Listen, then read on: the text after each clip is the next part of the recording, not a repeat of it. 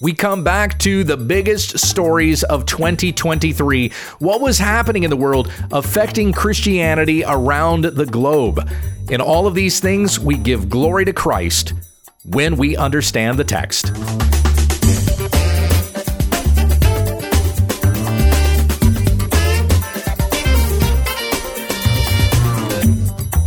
This is When We Understand the Text, a daily Bible teaching podcast, that we may be steadfast, immovable, always abounding in the work of the Lord. Tell your friends about our ministry at WWUTT.com. Here once again is Pastor Gabe. Thank you, Becky, and greetings, everyone. I am flying solo this week. Becky's not in with me to cover the second half of the 40 biggest stories of 2023. We just got through 20 of those stories last week, and that took us an hour and a half. But she was way too tired to get in with me for the second half of this list, as we got 20 more stories to cover. We typically record these Friday episodes on Thursday night, but since moving to Arizona, Becky and the kids have their homeschool co-op on Thursday. So she's been up early in the morning doing that all day, and she's just wiped by the time we get to Thursday night, expected to sit down and record a podcast. You know how tired she can get even during the podcast. So to keep her in on the Friday episode, we're probably going to have to move it to another night. When we record it anyway. It'll still be on Friday, but we're just going to record a different day during the week. Next week, we're covering the 10 most watched WWUTT videos for 2023, and we'll be reading some of your comments that were in the comment section of the video and emails that we received as well. So hope you'll come back for that episode, and I really do want to get her in on that one. As we come back to our list of the 40 biggest stories of 2023, again, these are the stories that happened affecting mostly Christianity. And of course, I'm coming at this from an American angle, being an American myself, but there are still some international stories in here as well. This is not a countdown. It's not going from 40 to number 1, like the most popular story of the year, since I'm going in chronological order. However, the Religion News Association, they do put out a top 10 list every year of the most web-trafficked Christian stories. And it's the different news organizations that are part of RNA. They will give the organization their results. Like, here's the stories we wrote that got the most hits on our websites. So the RNA lays that out as these were the 10 biggest Christian stories of the year. I will mention that list coming up here in a little bit, but we're going to pick up where we left off last week, running down these 40 biggest stories of 2023. Before doing that, I want to mention that I started something this week I did not know that I was going to get to last week. There were some variables that had to line up for this to work out, and it just so happened that it worked out. I started doing a Bible reading through the WWUTT channel on YouTube. It's just simply youtube.com/WWUTT will get you straight to it, or you can search for it on YouTube and find it that way. Every single day in 2024, God willing, I am reading through 3 or 4 chapters of the Bible and using the Legacy translation. Now, I'm not the only one to do this. Some of you are aware that Justin Peters did a read-through of the LSB last year. He didn't go in chronological order. He was bringing various chapters that were thematically the same into his daily reading, and he would do about 3 or 4 chapters at a time. I'm just starting at Genesis 1 and going through Revelation 22. And already have done, 4 lessons now through Genesis, because I didn't start on the first, I started on the second. And reading 4 chapters a day will get us all the way through the Bible by the end of the year. I'm not doing a reading on Sunday, so there will be videos every day but Sunday, and it's text and audio. I have kind of a Bible image on there. I thought it would be a good idea to get that on there, but there's a crawling text that is the LSB, and then my voice reading the text with it. So you can read and listen along, whichever way you want to do that.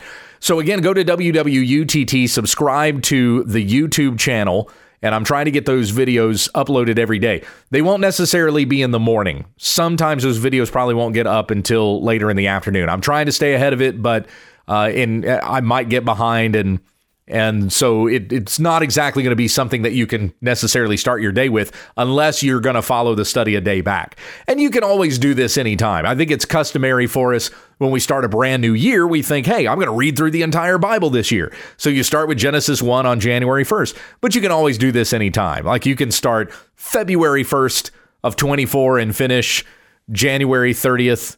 Is there 30 days in January or 31?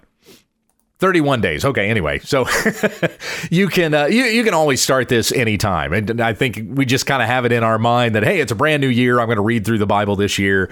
Our fiscal budgets don't really work like that, right? Most of you have fiscal years that don't stay within a calendar year.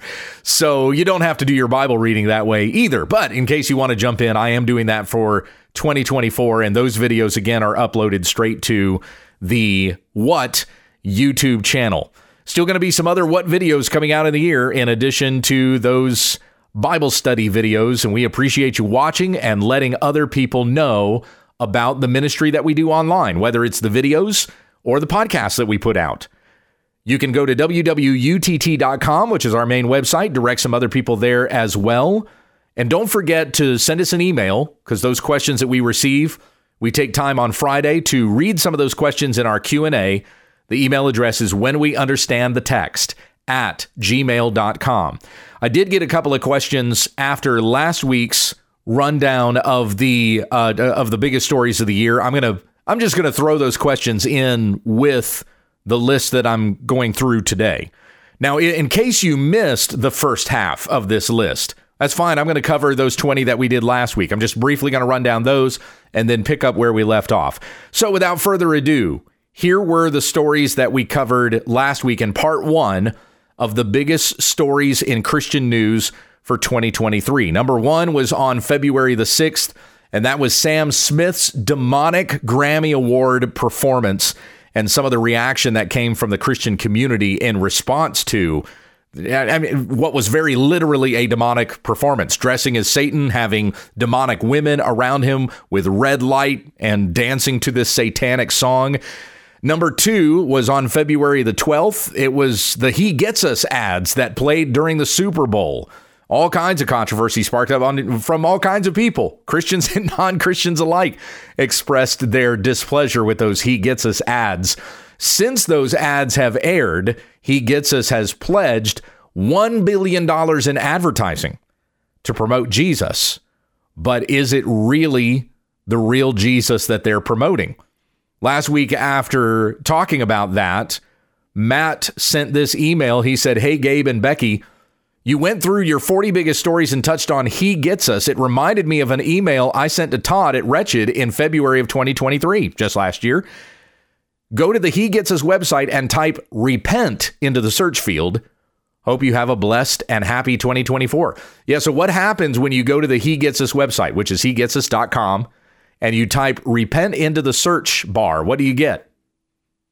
Nothing. You get nothing. There are no search results on the He Gets Us website. That word repent doesn't appear anywhere. And I actually knew that. I had done that before, not last year, but I think the year before. There was at one point where if you typed in gospel in the search bar, that wouldn't get you any results either. That has since changed. Even since I did the video critiquing He Gets Us, there's a what video on He Gets Us. I think it was one of the, if I remember right, it was one of the most popular videos that we did in 2022. But anyway, there was a video that I did on He Gets Us, and I say in that video that there's no mention on the He Gets Us website that Jesus is even God. You don't even know who Jesus is if you're just getting to know him according to what's on the He Gets Us page. Well, that's since changed. So there are pages now that talk about the gospel. It used to be you could type in gospel, you wouldn't get in any search results. I don't think you even got any search results for like Son of God. Some of that's changed. And it's because Ed Stetzer's gotten involved. So this was an independent group that was putting this website together, and it attracted the attention because they were putting so much money behind it and wanting to advertise Jesus is what their claim is. Then it attracted some evangelical bigwigs like Ed Stetzer, who has since come in and probably told them you need to include these kinds of things on your website. So some of those things have been added in since I did my critique, but it's still the case that when you go to He Gets Us and type repent in the search bar, you get 0 results. So thanks for that email, Matt. The number 3 story of the year was on February the 23rd with the Asbury revival services coming to a close. That's when they finished. It went on for more than 2 weeks. You probably remember the Asbury revival, but it concluded on February the 23rd. was the biggest revival service that had taken place not just in America, but worldwide at Asbury University in Kentucky. And then there's been some copycat revivals that have kind of broken out from that as well. Number 4 was on February the 24th. The movie Jesus Revolution debuted in theaters, probably the biggest Christian film of the year, not counting the success that The Chosen continued to have in 2023. And then I also went down a list of some other Christian movies that came out in 23. Number 5 was on March the 9th. The Haunted Cosmos podcast launched. Now, Haunted Cosmos is popular. It's probably not so popular that it becomes a big one of the biggest stories of 2023. But I used the launch of the Haunted Cosmos podcast to talk about how popular it was among Christians, to talk about things like UFOs or UAPs, as they're called now, Bigfoot and ghost encounters and things like that.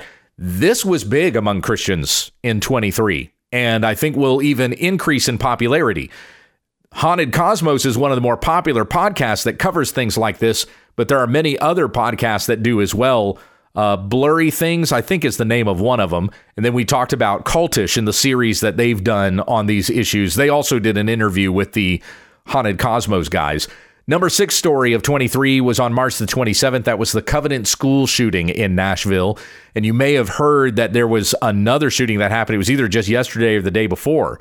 And the shooter was an identifying trans person, just like the shooter at the Covenant school shooting in Nashville, specifically targeting Christians. Now, the shooting that happened yesterday, I don't think was targeting Christians. But once again, the shooter is a person who identifies as trans.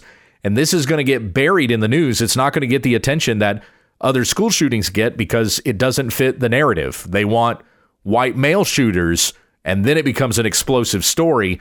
This guy is a white male shooter, but I'm pretty sure anyway, but also identifies as trans. So it's not going to be that big an issue. You're not going to hear much about it. Number 7, on April the 6th, the American Bible Society released their report about Bible reading decreasing among Americans. And then we tied into that other reports that talked about the number of how many fewer people there are going to church, fewer number of people that are professing to be Christians, the youngest generation in this country claiming to not even be religious at all. Highest percentage that has ever been seen in American history as long as these things have been tracked. Number 8 on April the 9th, Transformation Church in Tulsa did a blasphemous Easter performance, but they've had all kinds of things that they did this past year that had gotten all kinds of attention. And one of those stories was the noise complaints that they get, even getting in trouble with the law, getting in trouble with the city of Tulsa because their church services are just too loud. And people in neighboring homes are complaining about how much they're rattling pictures off the wall. Nobody's church service needs to be that loud. But Michael and Natalie Todd, who are the lead pastors of Transformation Church, they're heretical anyway. So how loud that church gets, they're just broadcasting heresy. The church also made the news last year for hiring disgraced Hillsong pastor Carl Lentz, who was fired because he had been committing adultery. Just a dangerous church all around. Avoid. Stay away from it. Number 9 story of 23 was on April the 28th. The second annual Satan Convention was held in Boston, Massachusetts, featuring the largest known gathering of Satan worshipers in history. Number 10, May the 2nd, Uganda passed a law criminalizing homosexuality and got people from within evangelicalism, American evangelicalism, throwing out a number of different opinions about that. Some highly in favor, some even push back, like Senator Ted Cruz, who got in an argument online with Pastor Tom Askell, who's the founder of Founders Ministry. Uganda didn't just, pass this law in which they criminalized homosexuality. They made a statement that Jesus Christ is Lord. And this is a nation that is going to be in submission to Christ. That was a pretty big story in 23. Number 11, May the 19th. Tim Keller died at the age of 72 from pancreatic cancer. He may not have been the most high-profile evangelical leader to have passed away in 23, because I mentioned Pat Robertson also died last year on June the 8th, the founder of the 700 Club. He had run for president in the past, had made a number of prophecies that were just outright false. still extremely popular even up to the day that he died. So Pat Robertson may have been the highest profile figure that died last year, but then there were others: Charles Stanley, Jack Hayford, Harry Reeder, Sarah Young had died, who was the author of Jesus Calling, which is a terrible book, but nonetheless a very high-profile name. Number 12, on May the 28th, the Chosen Pride Flag controversy. And we're going to hear more about The Chosen coming up here in 24 because season 4 launches on February the 1st. This is going to be another year of The Chosen, I'm afraid. Number 13 was on June the 2nd. This was the debut of the documentary Shiny Happy People about the Duggar family on Amazon and all the different conversations that erupted regarding Bill Gothard and some of his ministry and their practices and the corruption that had filled that ministry as well. Number 14, on June the 9th, a church in Germany hosted the first known worship service that was generated by AI, artificial intelligence. But then they weren't the only church in the world to do that. There were others that followed the example. Stateside, it was a church in Austin, Texas, that did the first known AI service, Violet Crown City Church. So that was on September 17th of last year. Number 15, a story that took place on June 13th, was the Southern Baptist Convention held in New Orleans. And Becky and I covered a lot of the different stories in the Southern Baptist Convention. That particular story itself probably ate up most of our time last week because there were just so many things regarding the SBC that happened in 23. Next story, I got to scroll down past these things quite a ways to get to the next one. Number 16 was on June the 25th. This was the Sparkle Creed that went viral, the blasphemous creed that is a kind of a twist on the Nicene Creed, but being affirming of LGBTQ and even saying of God that he has that he's non-gender, non-binary or something like that. I can't remember what is said. I read the beginning of the creed, but I didn't go through the whole thing. It's kind of funny how you have to respect anyone's preferred pronouns, but God's. He said his preferred pronouns in the Bible, but no, you can't respect his. He gets to be whatever we say he is, according to these Sparkle people.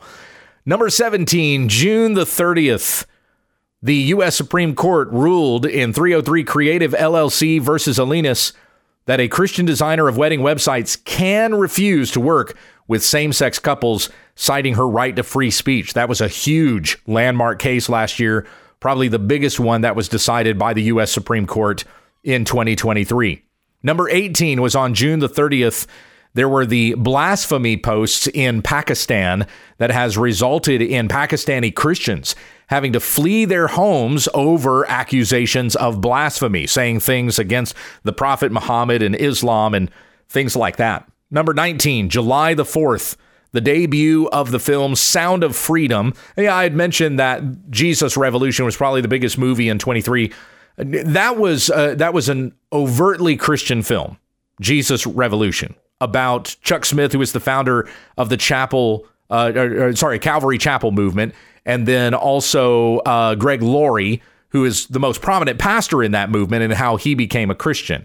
Sound of Freedom wasn't as overtly Christian, but nonetheless had the support of a lot of Christians behind it, because this was a film, a drama that was about human trafficking and various Christians who have been involved in trying to bust these human trafficking rings, especially with the trafficking of children. Tim Tebow last year also helped to bring over 500 human trafficking perpetrators to justice through his foundation. And we expressed our thanks to Tim in last week's episode as well. Number 20 was on July the 11th, and this is the last story, and we'll pick up from here. Ministry Watch gave multiple ministries a grade of F, and then through that same release of all these ministries that failed these different criteria, we also saw how many churches continued to sing Hillsong and Bethel, how popular those songs from those churches continue to be, even though Hillsong was in such trouble last year with some of the documentaries that came out about them, and Bethel Church, same with them. But nonetheless, those songs still remain increasingly popular in many evangelical churches in America and even worldwide. All right, so those were the 20 stories that we covered last week. Picking up from there, this is number 21, and this one was on July the 26th. Nancy Mace, who is a U.S. representative in South Carolina, she went viral for a comment that she made at a prayer breakfast about extramarital sex. And in case you forgot about this episode, and if you were on social media, this was all over the place. It was an incredibly talked about topic. And then later on, she even appeared on different conservative shows like Sean Hannity of Fox News, who congratulated her for her comment and thought it was very funny. But in fact, it was promoting extramarital relations. Here was the comment that Nancy made at this particular prayer breakfast. When I woke up this morning at 7, I was getting picked up at 7:45. Patrick, my fiance, tried to pull me by my waist over this morning in bed. And I was like, no, baby, we don't got time for that this morning. I got to get to the prayer breakfast and I got to be on time. And a little TMI. But he can wait. I'll see him later tonight. So, yeah, there was the comment. And she made this at a prayer breakfast as a professing Christian.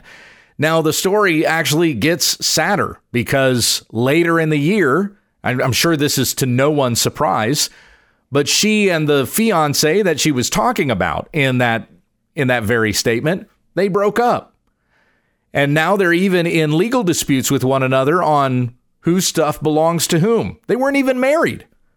Not even married yet, but because they were cohabitating and sleeping with one another outside of the marriage covenant. She's joking about sin at a prayer breakfast, which was joked about among many conservatives even after this whole thing had happened. There were Christians online that were blowing up about, what are you doing inviting her to a prayer breakfast where she's gleefully talking about fornication at a prayer breakfast? And then, but there were conservative pundits that were running cover for her and going, no, it was really funny. You know, don't disparage the lady and all this other kind of thing. But it should be no surprise that this ended up not even working out between her and her fiance. And later on in the year, they even broke up. And the legal disputes between the two of them continue from that point on. This is a person who is a representative of our country, and probably in more ways than one. I think this is pretty common among even professing Christians to see this kind of practice and even this kind of cover run for this kind of practice. The number 22 story in 23 was on July the 29th. A teen was arrested. He was 19 years old. He was arrested while street preaching outside a Wisconsin drag queen story hour. Now, here's the story as I have it from one particular Christian website. According to reports, police in Watertown, Wisconsin arrested a 19-year-old street preacher at a drag queen event during the city's annual Pride in the Park on Saturday, July 29th. A Facebook advertisement described the event as a day of celebration of the LGBTQIA plus community with loads of family entertainment, which included a children's dance party, drag story hour, 2 drag shows, food trucks, and an expanded vendor showcase. So you have sexual promiscuity being demonstrated, celebrated, and even pushed upon kids at this event. I mean, this is sexual abuse that's happening in broad daylight, in the open, in public. And this teen, this 19-year-old, a video of the incident recorded by Jason Storms, who is an evangelist on staff at Mercy Seat Christian Church in Brookfield, Wisconsin. He had this video where Marcus Schroeder, who is 19, a fellow church member, can be seen being detained by police officers. Schroeder can also be heard preaching and reading the Bible toward those attending the Pride in the Park, using a microphone and an amplifier on the sidewalk near the park, but behind a barrier of the event. Storms had talked to the Republic Sentinel and said the police, per orders from city leaders, arrested several young people. 3 were arrested earlier in the day while inside the park praying and talking to attendees, and then released with warnings. So you have this sexual agenda being pushed upon children in broad daylight. This is sex abuse. And yet, it's the ones who are out there preaching the gospel who get arrested, while the Pride event is being protected by police officers who are supposed to serve and protect. They should be protecting those kids. but instead it's the drag queens that need to be protected from the preaching of the gospel. That story was not the only one like it that happened last year. There was also the story of Kirk Cameron, who had written a book that he wanted to read during a library story hour. Hey, if the drag queens can have a story hour, then I should be able to do a Bible story hour. And there were multiple libraries that turned him down for this. And that made international news. But then finally, an Indianapolis library welcomed Kirk Cameron, and there was an overwhelming turnout for Cameron as he read his book, As You Grow. Those were some big stories during the year. And as a matter of fact, these were among the biggest stories in 2023, according to the Religion News Association. This was the fourth biggest story of the year. Most traffic story was with regards to like drag queen story hours and things like that. Here was what Religion News Association said. Debates over sexuality and the rights of transgender persons roil local and national politics, with school boards and libraries caught in debates over the content of books and curricula, the use of pronouns and drag queen story hours. The number of states restricting transgender athletes reaches at least 20. Religious conservatives generally support such restrictions, with religious progressives opposed. So those were some big stories that hit a lot of the religion websites for 2023. Next story was on August the 8th. This was the Oliver Anthony song that went viral. You're probably familiar with the song, or maybe you had heard it, Richmond, North of Richmond. And then as a result of this song, which went viral, he had 3 other songs, I think it was, that hit the top 10 on Billboard. And that had never happened before. So this nobody comes out of obscurity and has this song that goes viral, and many of his other songs become increasingly popular and are played on many radio stations as well, so much that he has 4 songs that end up in the Billboard top 10, which had never happened in the history of the music charts. Oliver Anthony, whose single Richmond, North of Richmond went viral after its release on August the 8th, making music history by being the first ever artist to have a single debut at number 1 on Billboard's Hot 100, despite the artist having no prior appearance on any chart. Anthony is also topping charts on Spotify and Apple Music, according to this story that I had pulled from last August. Oliver Anthony's hit single has gotten 33 million views on YouTube as of this writing, which was done. This article was August the 22nd, so it was about 2 weeks after all of this had broken out. The country folk song laments the economic difficulty of living in the U.S. and critiques the political leaders in Washington, D.C., i.e. the rich men referenced in the title. I've been selling my soul, working all day, the song begins. Overtime hours for blank pay. There's a curse word in there. So I can sit out here and waste my life away, drag back home, and drown my troubles away. Of course, Anthony became very in demand as a performer after that. And a lot of the performances that he did, he stood in front of the crowds and pulled out a Bible. And he would read straight from the text, read straight from Scripture. He would pray to Christ and call Christ King. So some considered that to be a great testimony. What a wonderful witness for this young man to have skyrocketed to this fame and handle it in this way and proclaim Christ at his concerts. But there were others that were very disparaging of this witness because of how foul-mouthed Oliver Anthony can be. So he swear words, there's the swear word right there in the song. I would not be able to play it. I can't play it on the podcast because he's got swear words in it. So it's unfortunate, but that's certainly something that we've been seeing a lot in evangelicalism, especially since the election of Donald Trump.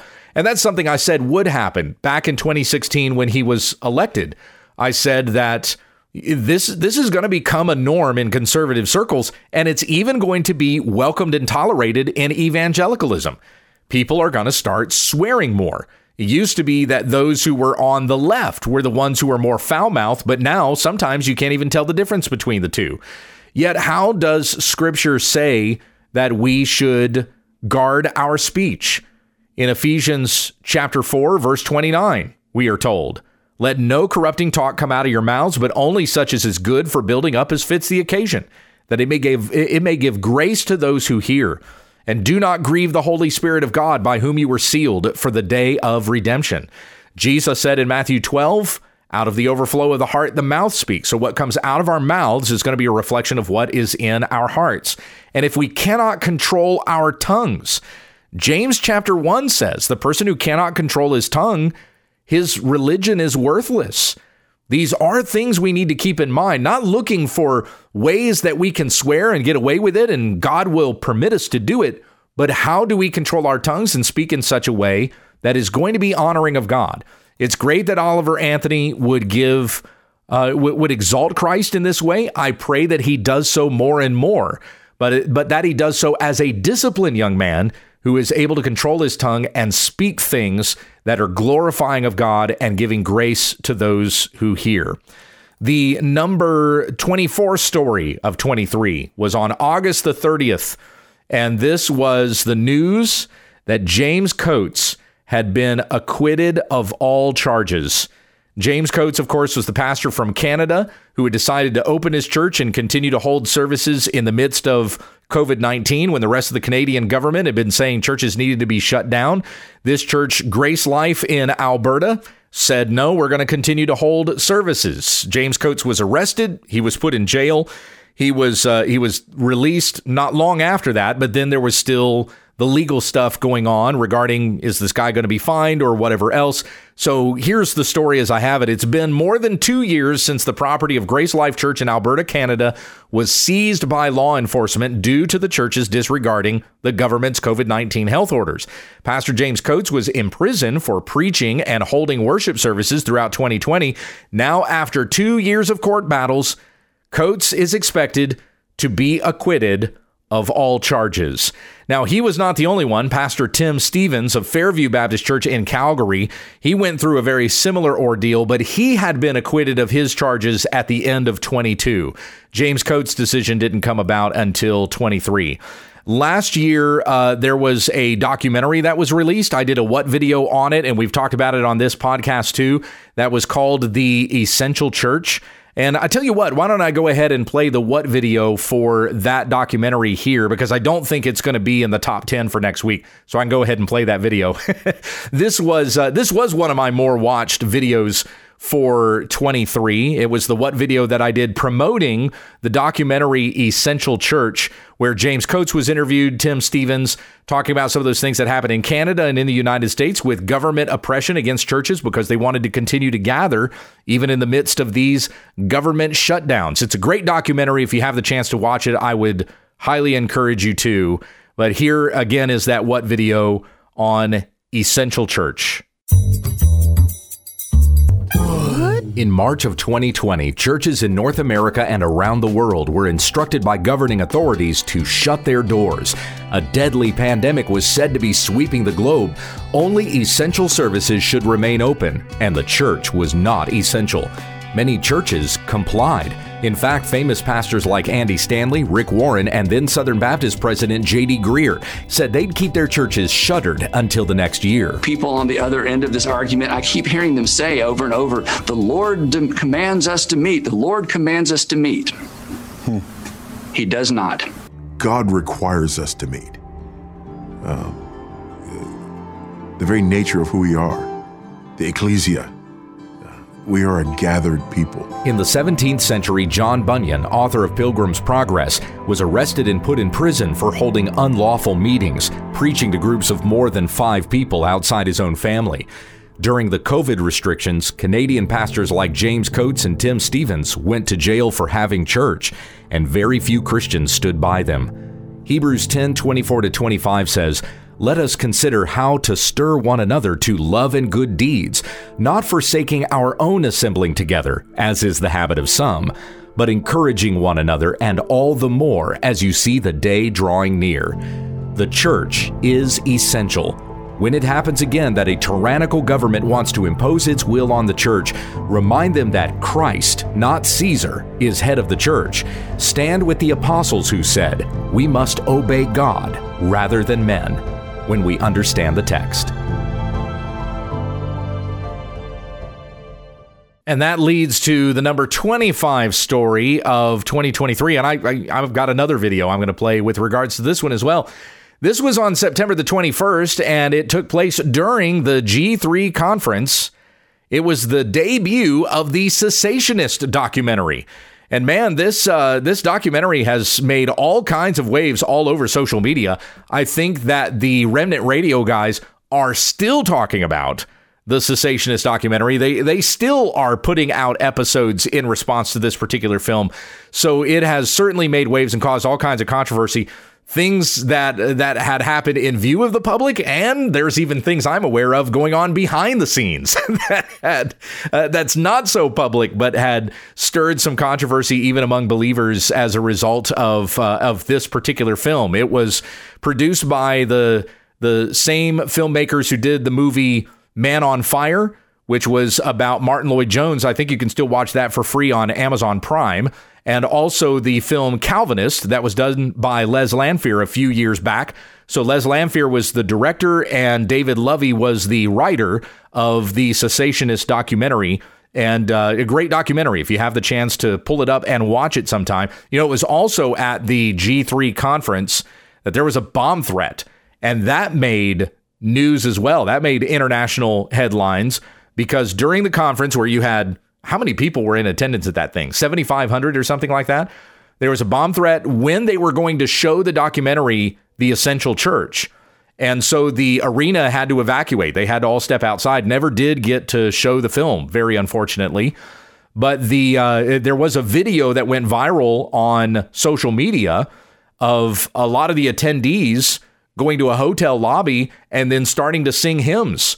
And they're just singing praises, even though they've had to evacuate the arena for this bomb threat. Everybody was safe. Turned out there wasn't really a bomb there. I think they even found out who the culprit was and apprehended the person.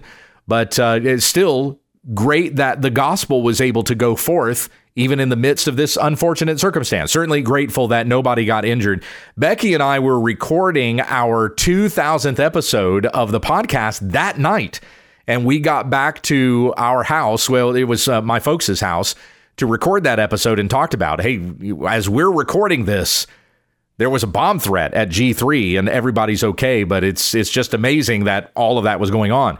Let me play another What video here. And this is a sample. This is a section that was taken out of the documentary film Cessationist. Again, it's not going to be one of my more popular videos we cover next week.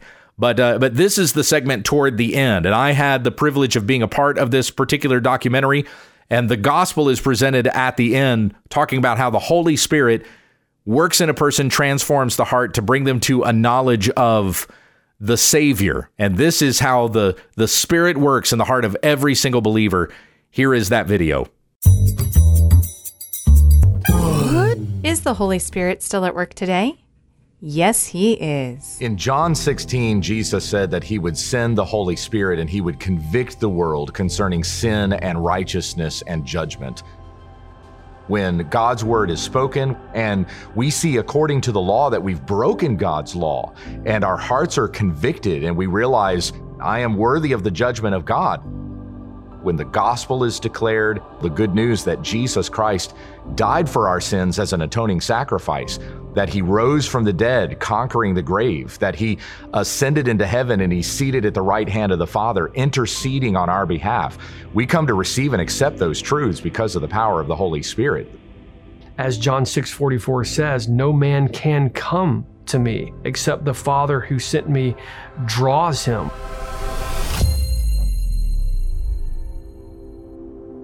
Long my imprisoned spirit lay, fast bound in sin and nature's night. His heart is a heart of stone. God removes that heart of stone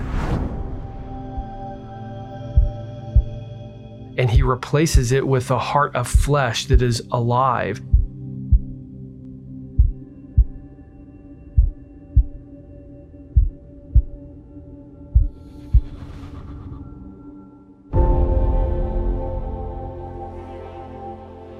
It is the work of regeneration.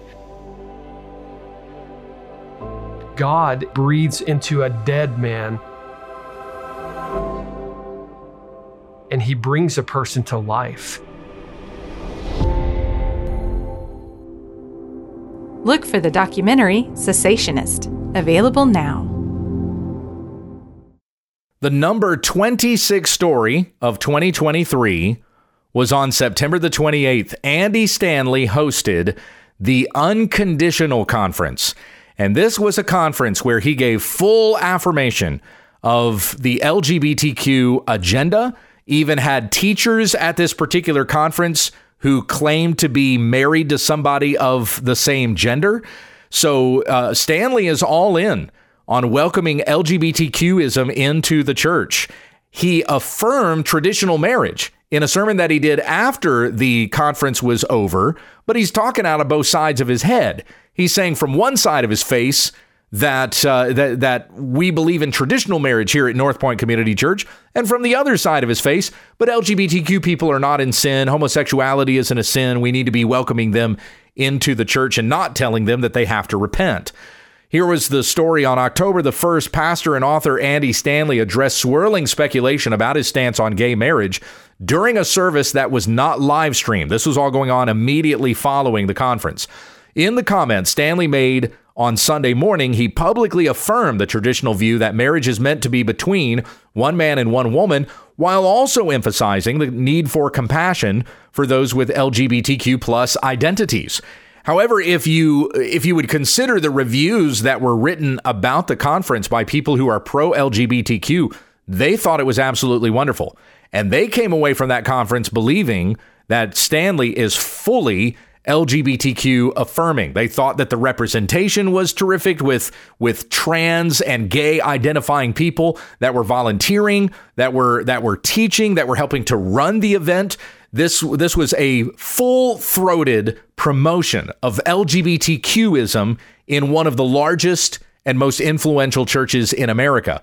Rosaria Butterfield, who is a former lesbian, had addressed the stuff that was going on with this conference, and she said that Stanley's teaching is Satan-drenched theology.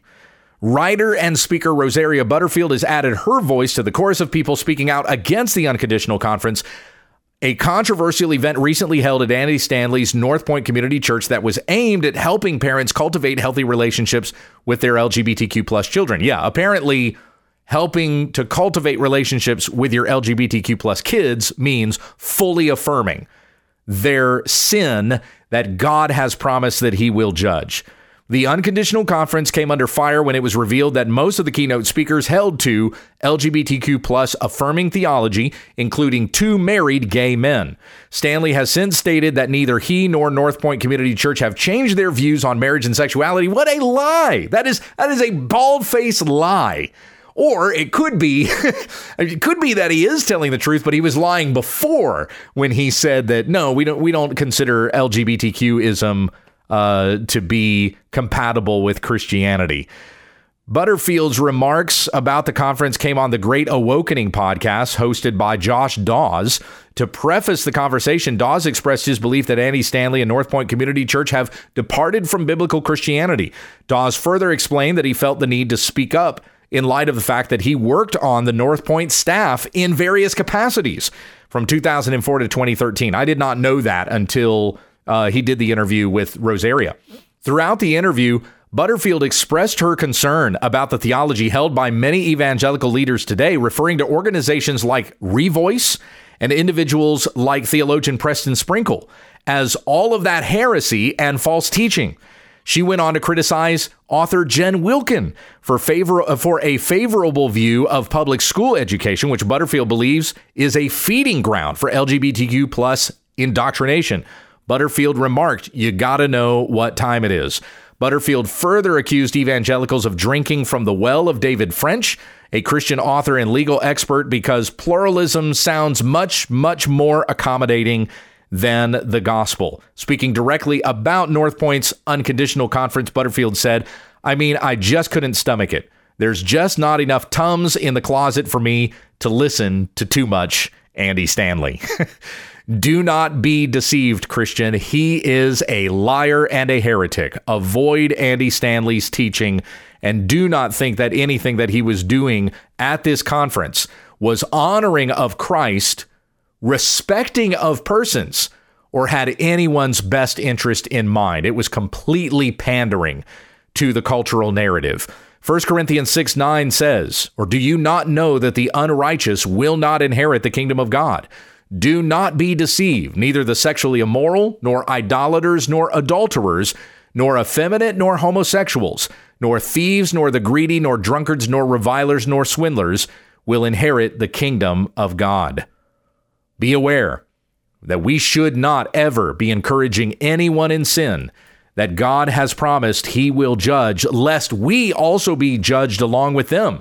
For as Romans 1:32 says, although they know the righteous requirement of God that those who practice such things are worthy of death, they not only do the same, but also give hearty approval to those who practice them.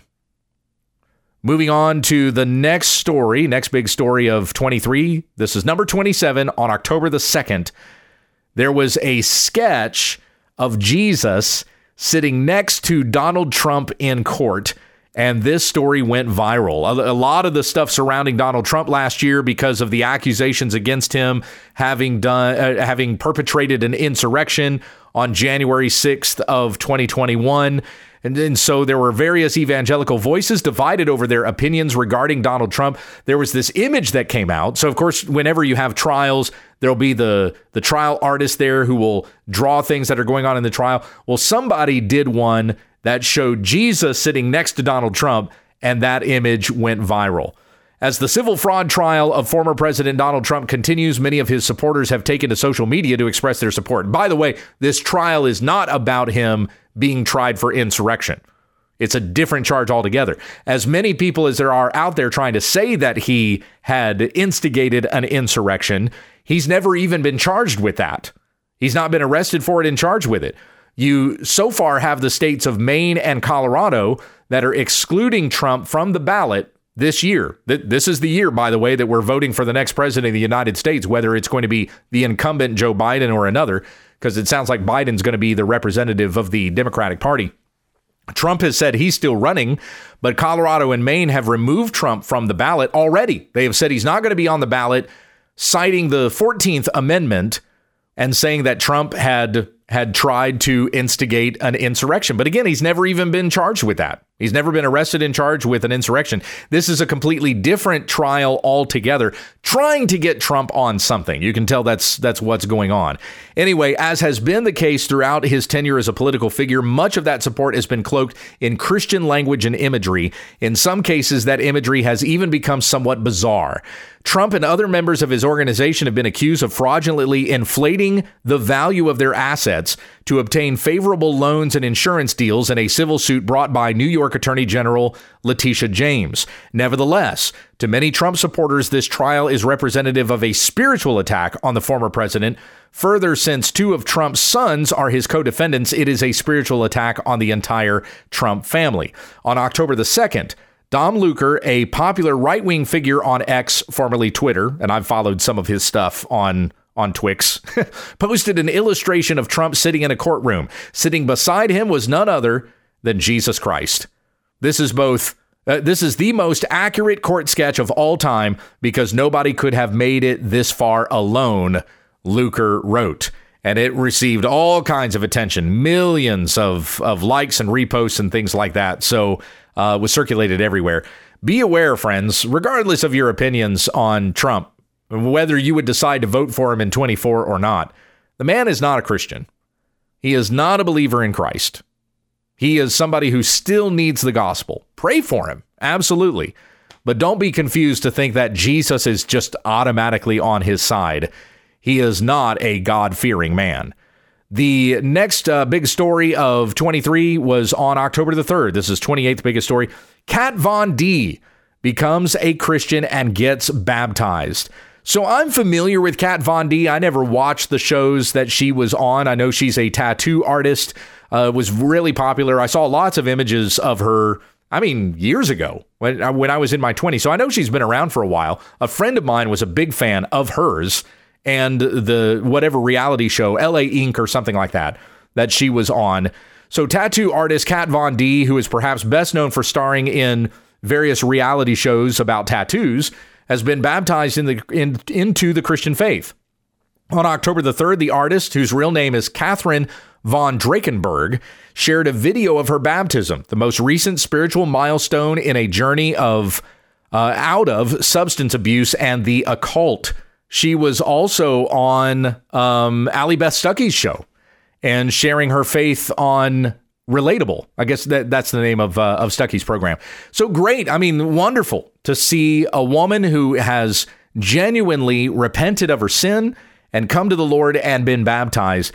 A lot of different opinions have been floating around, but I'm one that with regards to these kinds of things, wait and see what happens. I mean, if a person is confessing faith in Jesus Christ, our social media culture has almost made it to where you have to give some sort of opinion about this. You got to get your opinion out there fast and let people know about this right up front. Let things be as they are. Let the facts come out. See if that fruit is genuine. The people who are shepherding her are not on social media. They're in her church. So you let them shepherd her and you let them make the determination as to whether or not this profession of faith is genuine. Hulk Hogan, the famous wrestler, he was also baptized this year. This happened just a few weeks ago, as a matter of fact, on December the 20th. And he posted that on social media, said it was the best day of his life. Now, he's professed faith before, so this isn't new. In fact, I was shocked to see him post a video of him being baptized, and I'm going, I thought he was already professing to be a Christian. This was something that Andy Olson and I talked about in an interview I just did with him on Echo Zoe Radio. I don't think that interview is up yet, but be looking for that coming out pretty soon. We talked about Hulk Hogan and various stars that will post something about being baptized or coming to faith. Some of those you can kind of tell, like if it's in a prosperity theology sort of environment, then it's probably not legitimate. But there are others where if we don't know the facts, just calm down. Don't feel like you have to rush to an opinion. It could be a good conversational piece among friends and family and things like that, but you don't have to be making these statements out in public of which you have little knowledge.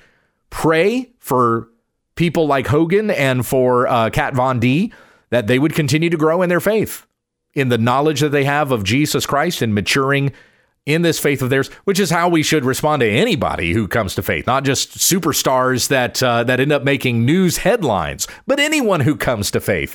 We continue to pray for and encourage and build up in the Lord. There was also the story of Ayan Hirsi Ali, who renounced Islam for atheism. Her conversion made her a global star. In the wake of 9/11, she appeared to confirm what many feared, that Islam was incontrovertibly backward and oppressive to women. Certainly, she had no cause to think kindly of the faith that she had abandoned. I'm reading this story, by the way, from the New York Post. Now she has made another conversion. So she went from Islam to atheism. And in a take on Bertrand Russell's famous lecture that was adapted into the essay, Why I Am Not a Christian, she has announced that she is, well, a Christian. Now, I have not looked into this story much. I know it was a big one in 23, so I've included it on this list among, the other famous names that had converted to Christianity last year. But this is one I know very little about, so I can't offer any more insight. I know that it was buzzing among several people that she had made this particular profession, but another person to be praying for, that this would be something genuine. She genuinely loves the Lord and desires to honor Christ with her life. All glory be to Christ. For everyone who comes into the faith, this is the work that God is doing. Number 29 was on October the 7th, and this was this was the day that Hamas attacked Israel. Incidents of hate against Jews and Muslims skyrocket after the October 7th attack by Hamas against Israel and Israel's military assault in Gaza. In Illinois, a Palestinian-American boy is killed and his mother wounded in an alleged hate attack. The conflict prompts numerous protests, and college campuses see fierce debate about the war and the boundaries of free speech. Many Jewish groups and evangelical Christians staunchly support Israel, while many Muslim and progressive religious groups decry Israel's invasion. This was the worst attack on Israel soil since World War II, the worst attack against Jews since the Holocaust.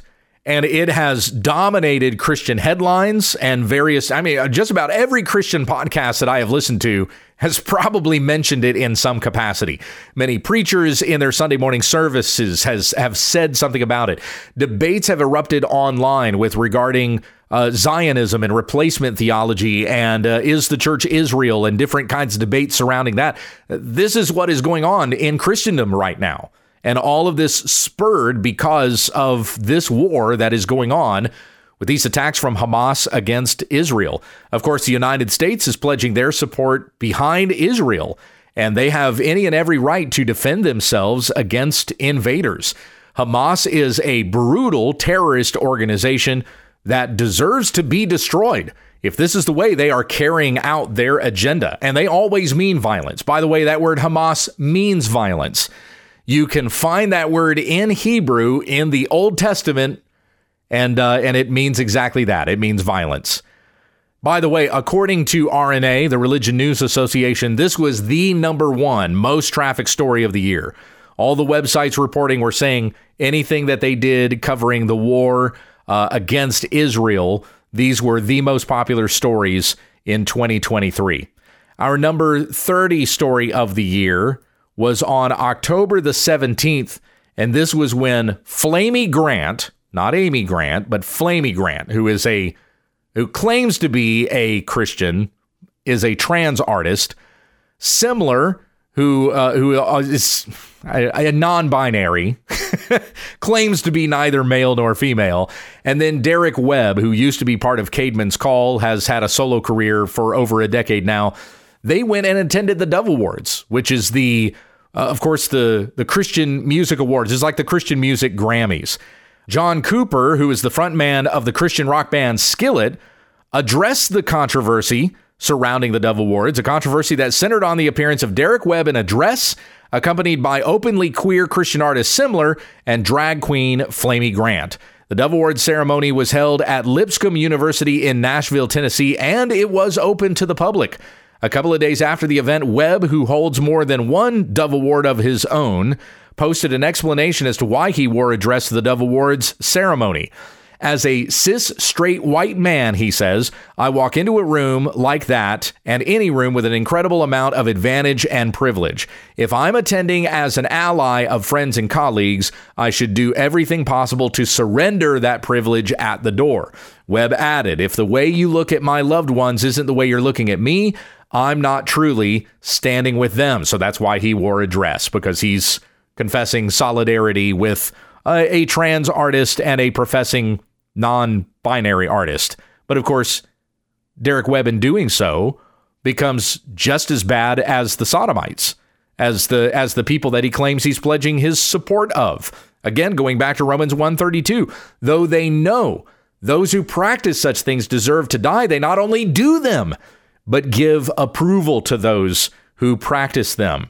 So John Cooper, responding to all of this, said, there are lots of Jesus followers in the Christian music industry that may not know the best way to speak. And he added that he wanted to stand for biblical truth as opposed to being compromised. Obviously, they're just trying to get attention, Cooper said. They're trying to disrupt, and they're going about it in a clever way. And the truth is, they are being aggressors in this. They are the aggressors, Cooper said.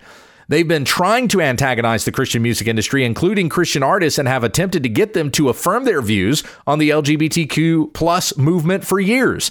The truth is, he added, they would not show up at a Muslim music celebration to do the same because that would be a little bit too insensitive.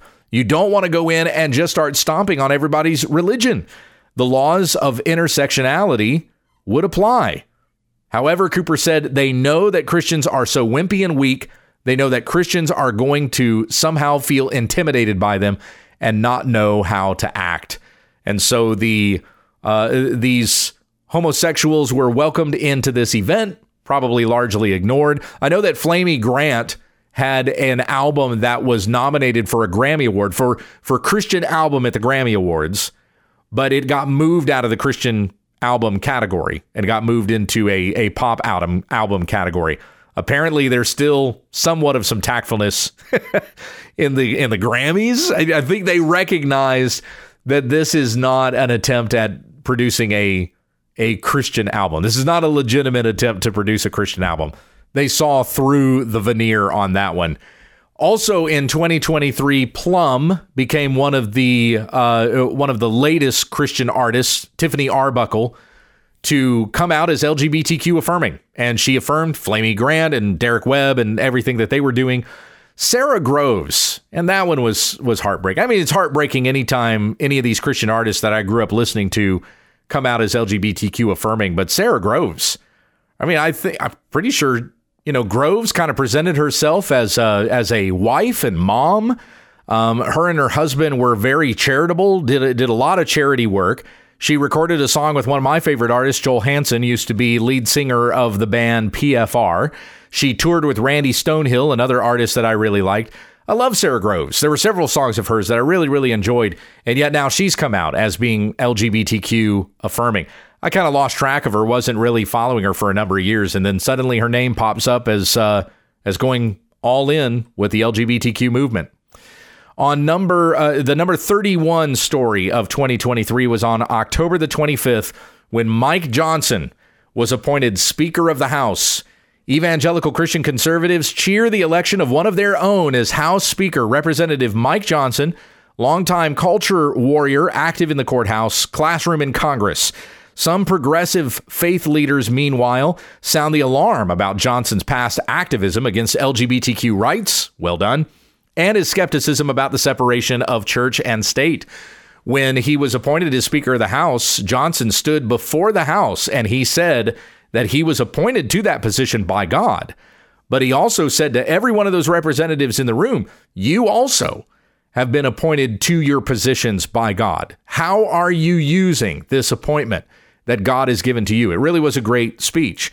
So putting it upon those even who are progressive, liberal, the far left, who are pushing these anti-human agendas that are destroying unborn children, that are destroying children even with the trans movement, trying to dissect our kids. As Johnson had put this upon those people on the left, you're going to have to answer for this before God, who appointed you for this task. So what are you doing to honor his name in the role that he has given to you? I'm adding words to this. That wasn't exactly what he said, but was grateful for that particular speech. Now, even within evangelicalism, Johnson has his critics. Johnson, who is a representative from the state of Louisiana, had opposed the abolition bill that was supposed to have passed in Louisiana. The votes were even there to pass it, but Johnson was one of those who came out and opposed the bill so that abortion was not abolished in the state of Louisiana. He would proclaim himself to be pro-life, but the pro-life movement has really done some pretty shady things to ensure that abortion not get abolished. And there is not one state in the union right now where abortion is abolished.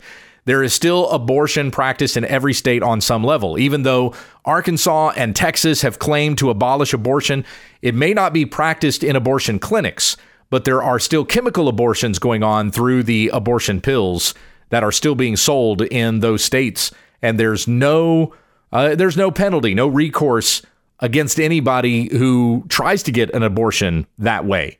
Abortion is not declared murder in those particular states. And that's exactly what we understand abortion to be. It is the murder of an unborn child. Number 32 story in 2023 was on October the 28th, the Mike Bickle scandal. And it has even since come out that Mike Bickle has completely resigned from the International House of Prayer. Now, in case you're not familiar with the name Mike Bickle, you're probably more familiar with the International House of Prayer in Kansas City, where they have been doing nonstop prayer 24 hours a day ever since the church had started in the 90s. Now, as I understand it, that nonstop round-the-clock prayer had to be put on hold during COVID. So it actually did come to an end at one point, that there wasn't anybody at the facility doing prayer. So they can't quite claim that prayer has been ongoing there since the 90s uninterrupted, because when the whole COVID thing happened, that kind of put a stop to that. But nonetheless, they claim that they have these 24-hour prayer rooms. So there's always somebody in those rooms either singing a song or in meditative prayer of some kind. And it is indeed an international phenomenon. There are IHOPs that have been started in various places around the globe. The International House of Prayer in Kansas City executive leadership team continue to keep the public informed regarding the investigation into sexual and spiritual abuse allegations against the ministry's founder, Mike Bickle, with an update letter and a report on initial findings. So there are credible accusations that have been made against Bickle. Those things have been explored and have been tested and found to be legitimate accusations against Bickle, who had conducted or committed sexual immorality in the past with women. But as I've covered Bickle in what videos in the past, he should have been removed a long time ago and should be regarded as a false teacher for many, many reasons. I mean, really, the news about this when it came out, it's sad, it's heartbreaking, but it did not surprise me. This is what I've come to expect from a lot of these huge charismatic leaders, especially like Mike Bickle. And this was a guy who had rubbed shoulders with people exactly like this, exactly like him. He claimed that he had visited heaven and had a personal audience, a personal address with Jesus, who told him what it was that he was supposed to do. So if you disagree with Mike Bickle, it's the same as disagreeing with Jesus. This is the kind of power grab that guys like this make. And even though there have been people in the past who have defended the guy and built him up and said how great he is, whether it was Francis Chan or Michael Brown or Sam Storms, all of those who have sung the praises of Mike Bickle, he has always been unqualified. He's always been a false teacher. Should have been removed for false teaching a long time ago, but it took an instance such as this in the wake of the Me Too movement to actually unseat him from his position of authority that he had at the International House of Prayer. We'll probably hear some more stories about this even coming up in 24. The number 33 story of the year was on November the 1st. This was the date that the Texas Rangers won the World Series. Now, there were all kinds of sports stories that happened all year long, and I had chronicled a bunch of them. What do I have here? I have over 20 stories right here in front of me with all different kinds of times that this pro basketball player or this pro football player or this baseball player had come out and had professed faith in Christ and had opposed the woke movement or the LGBTQ stuff. So there were all kinds of stories like this throughout the year, but I had grabbed the Rangers story and kind of put it all here under November the 1st because the Texas Rangers were the only Major League Baseball team to not have a gay pride night in 2023. Not only that, they are the only pro sports team, if I remember this right, out of hockey, basketball, baseball, and football. They are the only pro sports team to have not had a pride night ever. They've never had one. And this was the team that ends up winning the World Series for 2023. A lot of Christian guys on that team who were very open about their faith leading up to the World Series, even after the World Series, giving glory to Christ and talking about the Christian environment that locker room really has been for the Texas Rangers. There was also a great story that came out of OU, Oklahoma University, back in June. The softball team for OU three-peated. So the women's softball team are national champions for the third consecutive year. And it seems like, I don't know if this is the case or not, it seems like every single gal on this team is a Christian. I don't know if you've seen the interviews with the OU gals, but they sound like evangelists up there whenever the press is interviewing them. Here's the story that I have in front of me here that was written by Stephanie Martin. If the Oklahoma women's softball team wins Game 2 of the College World Series tonight, this was, of course, back in June, against Florida State, they will have completed a historic three-peat. But despite the team's dominance and 52-game winning streak, on-field victories aren't the priority for the Oklahoma softball players or their coach. Several Sooners are devoted Christians who boldly share their faith. They're following the example of head coach Patty Gasso, who regularly glorifies God for his many blessings. Grasso credits God with changing her mindset years ago, shifting the focus from winning softball games to winning souls. When an ESPN reporter asked how the women handle pressure and maintain their joy, team captain Grace Lyons responded. This was on ESPN. The only way that you can have a joy that doesn't fade away is from the Lord. Any other type of joy is actually happiness that comes from circumstances and outcomes. God-given joy isn't dependent on on-field success, Lyons said, noting that the game of softball can be a roller coaster. Joy from the Lord is really the only thing that can keep you motivated and in a good mindset no matter the outcomes, she said. Amen to that. And that is not only a great testimony before unbelievers, that's a reminder that we as Christians need constantly, that joy would not be in our circumstances, but that our joy would be rooted in Christ. Paul was in jail when he wrote Philippians and said, "Rejoice in the Lord always. I will say it again, rejoice." Philippians 4:4. Going on with some of these other comments from some of those softball players, infielder Alyssa Brito explained the team's eyes up strategy, in which players point upward to indicate they're really fixing our eyes on Christ. Brito, who was baptized last year by two teammates, said, "We know this game is giving us opportunities to glorify God. Once we figured that out, it really changed so much for us." Brito said that when Jesus changed her outlook on life, that brought her much freedom and joy. Whether the season ends with a championship or not, she said, "This isn't our home. We have so much more. We have an eternity of joy with our Father, and I'm so excited about that. No matter what, my sisters in Christ will be there with me in the end when we're with our King." Is that not gorgeous? That is awesome. So congratulations to those gals. They did end up winning their championship and are 3-time national champions with a winning streak of over 50 games. Congratulations to those gals, but especially for the way that God has blessed them with the faith that they have in Christ. The number 34 story of the year. And by the way, there were all other kinds of sports stories. Let me go back again to a few of these. There was the Auburn coach who participated in baptisms. That was kind of controversial. There was a story that I read on top 10 Christian NBA players, 10 NFL players who were Christian. There was a football coach who won the Supreme Court case who had returned. This was a story a couple of years ago. He had won his Supreme Court case. Remember when he wanted to pray with the players on the field? The school told him he couldn't do that. They fired him. And then because he won his case, he jumped back into coaching football, but now he's resigned again. That had happened last year as well. And then, of course, there was the NBA player, Jonathan Isaac. Becky and I have talked about him before, who started an apparel company to combat woke companies, and he includes Bible verses on the shoes that he makes. All right, the number 34 story of the year. This was on November the 3rd. A Southern Baptist pastor was exposed as a cross-dresser, and then he committed suicide, and all of this had happened in just a matter of days. This was a story that went international when a Southern Baptist pastor was discovered online dressing up like a woman and behaving as a quote-unquote trans person in some very pornographic websites. This is a story from Jesse T. Jackson. According to WRBL News, Lee County Sheriff Jay Jones confirmed that FL Bubba Copeland was found dead Friday evening off a Lee County road, and he died by suicide. "I can confirm that he took his own life," Sheriff Jones told WRBL News.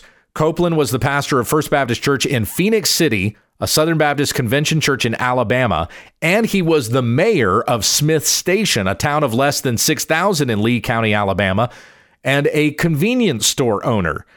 Earlier in the week, it was discovered by 1819 News that Copeland, who is married and has a family, had an online presence as Brittany Blair Summerlin, a transgender woman who posted explicit content and images, including fictional erotica. Copeland referred to himself as a curvy transgender on social media, which has now been, that account had since been deleted. But because of all that controversy and because that story went international, Bubba Smith ended up taking his own life.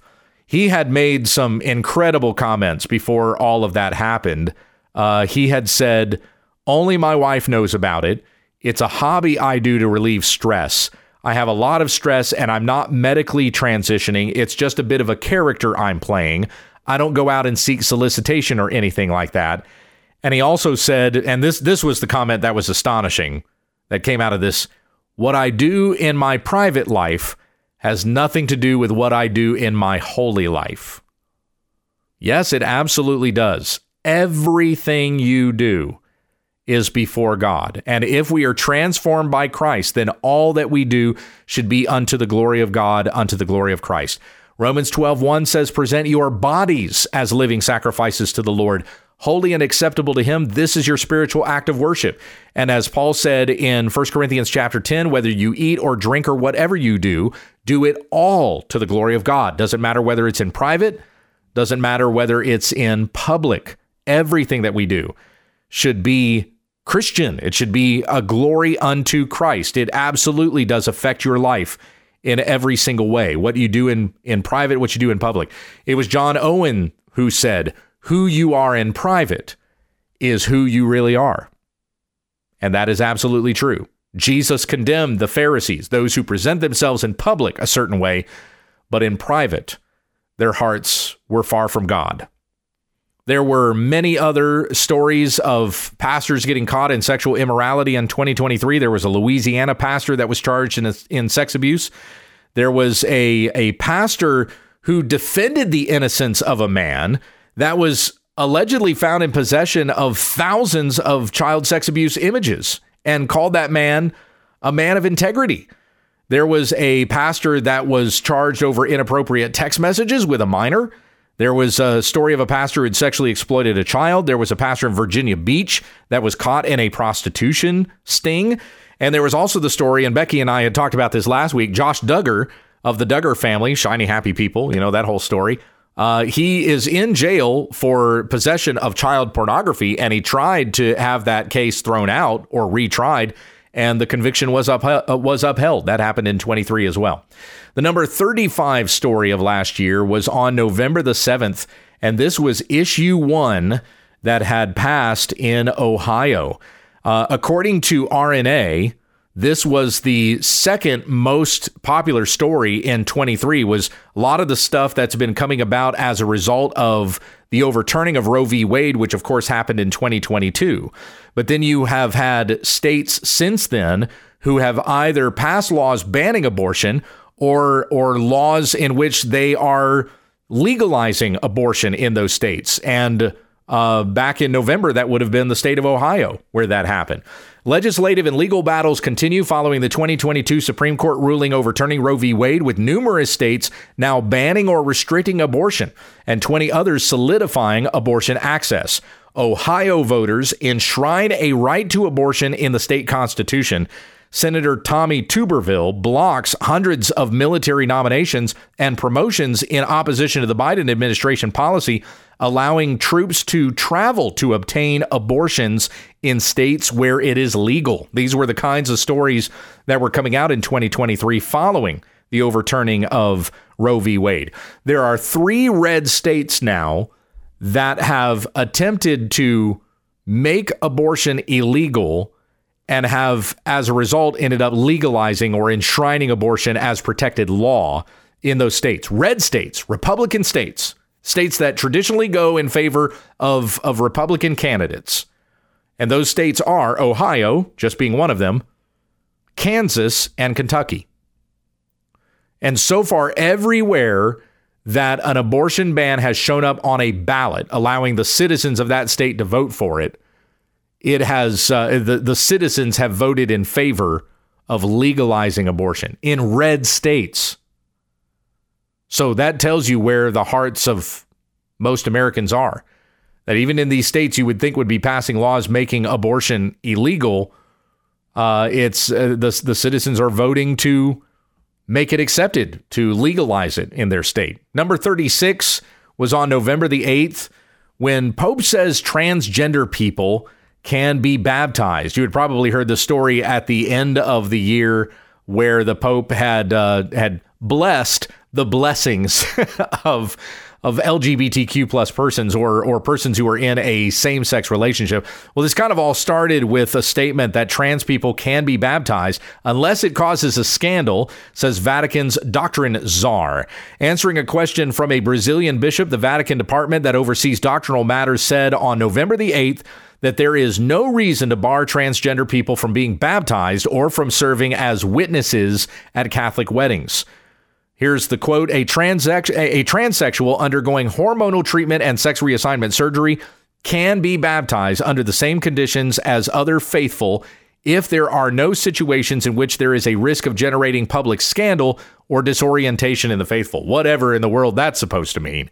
But, you understand baptism as being a confirmation that this person is a genuine believer. They've been baptized in their sins with Christ and risen with him to new life. That's what's being symbolized by our baptism. So the Catholic Church is making a declaration that, it doesn't matter that a person is trans, living in open sin, they can still be baptized, though they are not really repenting of anything. And so that was the declaration that was made by the Catholic Church, of course, that has widespread international implications to it. And this also goes with the story that had happened later in the year, closing out 2023, where the Pope had said that same-sex relationships can receive Catholic blessings. That's not to say that the Catholic Church is conducting same-sex relationships. That hasn't happened yet, but it's heading there, right? It's just a matter of time. It's not a matter of if, but when. Number 37 story of the year was on November the 11th. Pope Francis removes Bishop Joseph Strickland from leadership of the Diocese of Tyler, Texas, following increasingly fierce criticism of the pontiff by the traditionalist.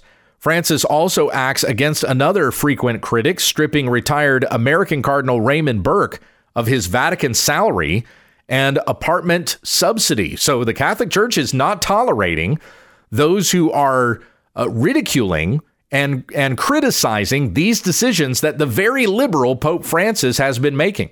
This story from the Associated Press: Pope Francis on Saturday ordered the removal of the Bishop of Tyler, Texas. And this, by the way, this would have happened just less than 20 minutes from where I lived in East Texas. But at this time, as it was happening on November the 11th, I had already left. So this took place like 2 weeks after we had moved here to Arizona. But anyway, Pope Francis ordered the removal of the Bishop of Tyler, Texas, a conservative active on social media who has been a fierce critic of the pontiff and has come to symbolize the polarization within the U.S. Catholic hierarchy. A one-line statement from the Vatican said Francis had relieved Bishop Joseph Strickland of the pastoral governance of Tyler and appointed the Bishop of Austin as the temporary administrator. Strickland, 65, has emerged as a leading critic of Francis, accusing him in a tweet earlier this year of undermining the deposit of faith. He has been particularly critical of Francis's treatment meeting on the future of the Catholic Church, during which hot button issues were discussed, including ways to better welcome LGBTQ plus Catholics. And of course, that is something that we saw happen in 2023, especially at the end of the year. So they removed this guy. And then toward the end of the year, the very next month, Pope Francis makes that issuance that the priests can bless same-sex couples. You're just seeing the Catholic Church going more and more left, more and more liberal. Now, of course, we would consider the Catholic Church to be apostate. They are not Christian. They would be considered Christian only in like a demographic or like an encyclopedic sense, calling it a Christian religion since, of course, they claim to worship Jesus Christ. But we would call this church apostate because the Catholics, of course, teach in their doctrine very clearly that we're saved not by grace alone, through faith alone, in Christ alone, but through faith plus works, that we do various things to merit our salvation. And one of those being that you have to be part of the Catholic Church. So if you're not baptized Catholic, you're anathema, according to the Catholic Church. Number 38. The number 38 story of the year was on December the 17th. The Anglican Communion verges on schism as conservative church leaders representing about 85% of the global Anglican population declare no confidence in the communion's traditional instruments of unity, including the leadership of the Archbishop of Canterbury. This follows a Church of England decision to let priests bless same-sex marriages and civil partnerships.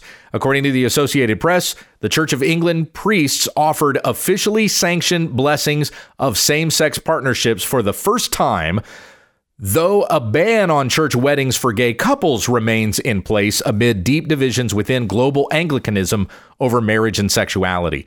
This was a huge story with far-reaching implications, of course. While we would consider the Catholic Church to be apostate, we would not have necessarily said that about the Anglicans, as they're still considered to be Protestant. Although, if this is the direction the Anglican Church is going, you would certainly say that now, wouldn't you? when the majority of the Anglican Church is declaring that LGBTQ persons can receive all the blessings of the church. They are welcoming them in without telling them that they are in sin and heading to hell, and even issuing blessings to same-sex partnerships. This is also a church that has gone apostate. Many Anglican congregations can be set apart from that, can be conservative. They can make declarations that we're autonomous and what is being represented on the global stage is not representative of us. But by and large, we would declare the Anglican Church to be to have had their lampstand removed. Now, that had happened with the Episcopal Church a long time ago. The Episcopal Church is the American side of the Anglican Church, but likewise, they have already been affirming of all of these, of the whole spectrum of LGBTQ perversions. And now we see this in the Anglican Church as well. And of course, just like with the Catholic Church, it's only a matter of time that they also start conducting same-sex weddings. It's not a matter of if, but when. Number 39, the number 39 story of the year was on December the 25th, when 160 Christians were killed, including pastors in Nigeria on Christmas Day. And there have been all kinds of stories like this in Nigeria all year long. I'll read you a couple of others here in a moment. According to Christian Daily International, terrorists massacred 160 people, many of them preparing for church Christmas programs, Saturday night through Christmas Day, in coordinated attacks on predominantly Christian areas in Plateau State, Nigeria, sources said. Church pastors were killed and hundreds of houses were destroyed in the massacres in villages of Barkin-Ladi, Bokos, and Mangu counties, officials and residents said. The assailants killed the Reverend Solomon Gushi of Baptist Church in Daris Village, along with 9 of his family members, said a Bokos County resident. Some pastors were killed, and another pastor and his wife and 5 children were killed during these attacks, Malau told Christian Daily International in a text message. These terrorists who attacked these Christian communities were in the hundreds, and they carried out the attacks as the hapless Christians were preparing for Christmas programs lined up by their pastors. God help us. And may the Lord give comfort to those people in Nigeria who have been affected by these horrible terrorist attacks. It wasn't just Christmas Day. It's been going on all year. Previously, 33 Christians were murdered in April in Nigeria, 17 in March, and 17 in January. Internationally, there were also churches that were attacked in Sudan. This was a news story that was published in the Morning Star News in November. At least 2 Christian buildings were bombed amid fighting between rival military factions in Sudan, sources said. On Wednesday, November 1st, a Sudan Presbyterian Evangelical Church building in Omdurman, across the Nile from Khartoum, came under heavy shelling from the Sudanese armed forces at about 9 p.m. That left its worship structure in ruins, 2 SPEC sources said. Several people were at the SPEC compound, which includes an orphanage, but were unhurt. The SPEC church building was hit 3 times, causing severe damage, especially to its roof. Everything inside was destroyed, including Bibles and hymn books, one of the sources said. There was also a church in the Congo that was bombed, resulting in 17 deaths in January a year ago. On the Open Doors persecution list, which was released this past year, of the churches or of the countries rather, that are the most aggressive against Christians, persecuting Christians, North Korea is still at the top of that list, ranked at number 1, followed by Somalia, Yemen, Liberia, and Nigeria. Those are the top 5 countries the most unfriendly against Christians.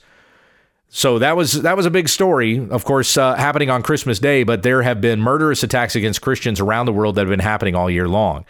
Continue to pray for these things. Follow something like Morning Star News, by the way, because they will give you stories that are happening internationally to our missionaries. There's also Mission Network News that gives coverage on these kinds of things. Voice of the Martyrs.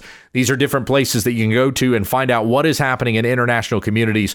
I think that as Christians, we need to be aware of this so that we may know how we are to pray for our brothers and sisters in the Lord. And I'm going to do that here in just a moment as we pray for those who have been under persecution for the faith.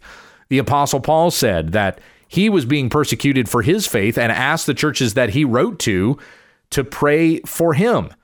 In Ephesians 6:18, he says, "Pray at all times, with all prayer and petition in the Spirit, and to this end, being on the alert with all perseverance and petition for all the saints, as well as on my behalf, that words may be given to me in the opening of my mouth to make known with boldness the mystery of the gospel, for which I am an ambassador in chains, so that in proclaiming it, I may speak boldly as I ought to speak." So just as Paul requested prayer would be made for him in the work that he is doing for Christ, so we should pray for one another and know how we ought to pray for our Christian brothers and sisters in other parts of the world who are undergoing this persecution. Let us pray now. Let us say a prayer before we get to our top story of the year. Heavenly Father, we pray for those Christians that were attacked, especially in the Sudan, in Nigeria, in some of those other countries where persecution is very prevalent that I listed just a moment ago.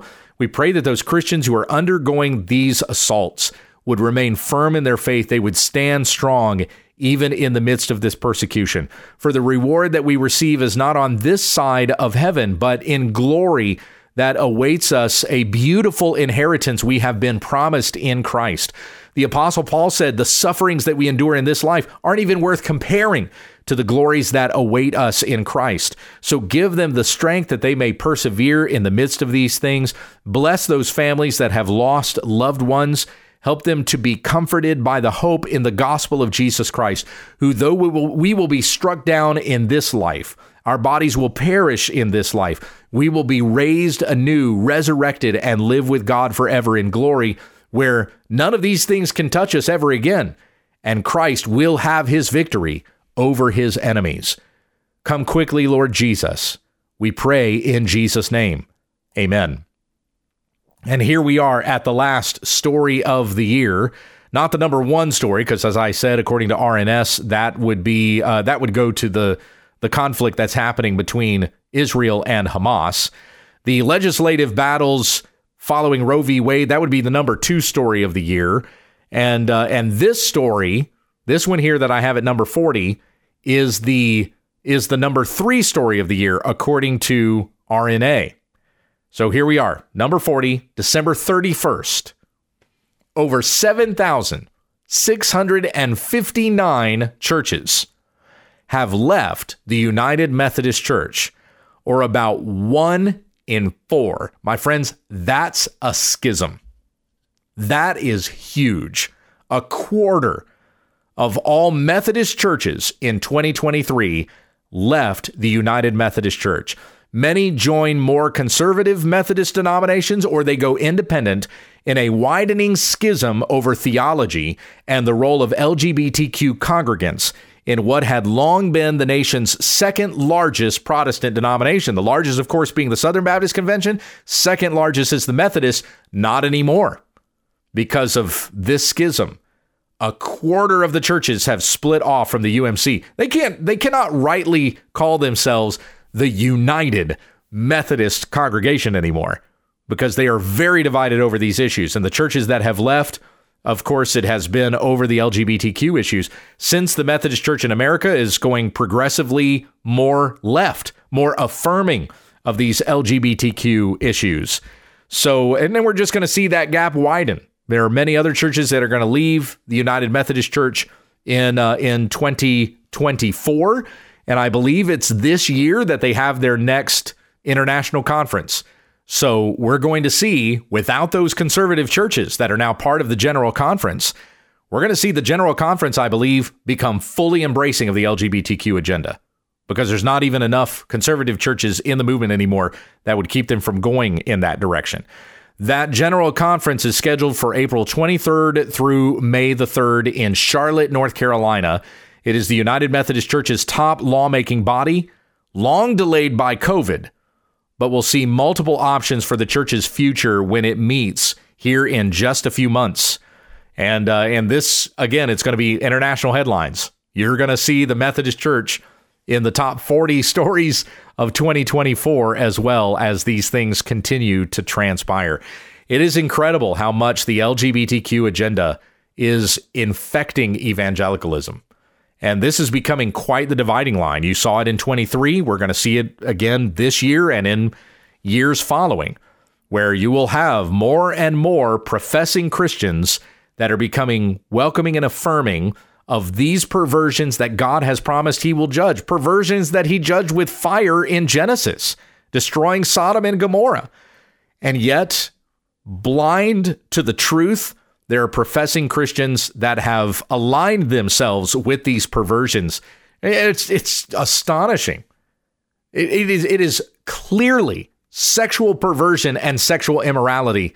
And yet these are the things that are being embraced by progressive evangelicalism. Be in prayer for those things as well. Be watchful. As Peter said in 1 Peter 5:5, your adversary, the devil, prowls around like a roaring lion, seeking someone to devour, but resist him, firm in the faith, knowing that the same experiences of suffering are being accomplished among your brethren who are in the world. Be like those gals at OU who said that, despite the fact that they've had such wonderful successes, their joy is not dependent upon those worldly successes. Their joy is dependent upon Christ. It is rooted in Christ, and may our joy be rooted in that, so that even when great adversaries come against us and want to destroy our bodies, our families, our homes, our churches, we still, even in the midst of those things, can rejoice in Christ, knowing that in him our sins are forgiven, we have life forevermore with him in glory, and that God will return to judge his enemies and deliver the righteous. And so we say once again, come quickly, Lord Jesus. May 2024 be the year that we get to go home and be with Christ in glory. I would pray for that. I don't know about you. Heavenly Father, we thank you for these stories, these things that we've read over the course of the year, things to rejoice in, things that break our hearts, things to mourn over, things to be mindful of and watchful about. But we commit this year to you. May, for myself and for every Christian who is listening, may this be a year that we walk with Christ, that we desire to do those things that are honoring of the Lord, for you have done such wonderful things for us. You alone are worthy of our praise. Lead us in paths of righteousness this year for your name's sake. And it's in Jesus' name that we pray. Amen. This is When We Understand the Text with Pastor Gabe Hughes. There are lots of great Bible teaching programs on the web, and we thank you for selecting ours. But this is no replacement for regular fellowship with the church family. Find a good, gospel-teaching, Christ-centered church to worship with this weekend, and join us again Monday for more Bible study when we understand the text.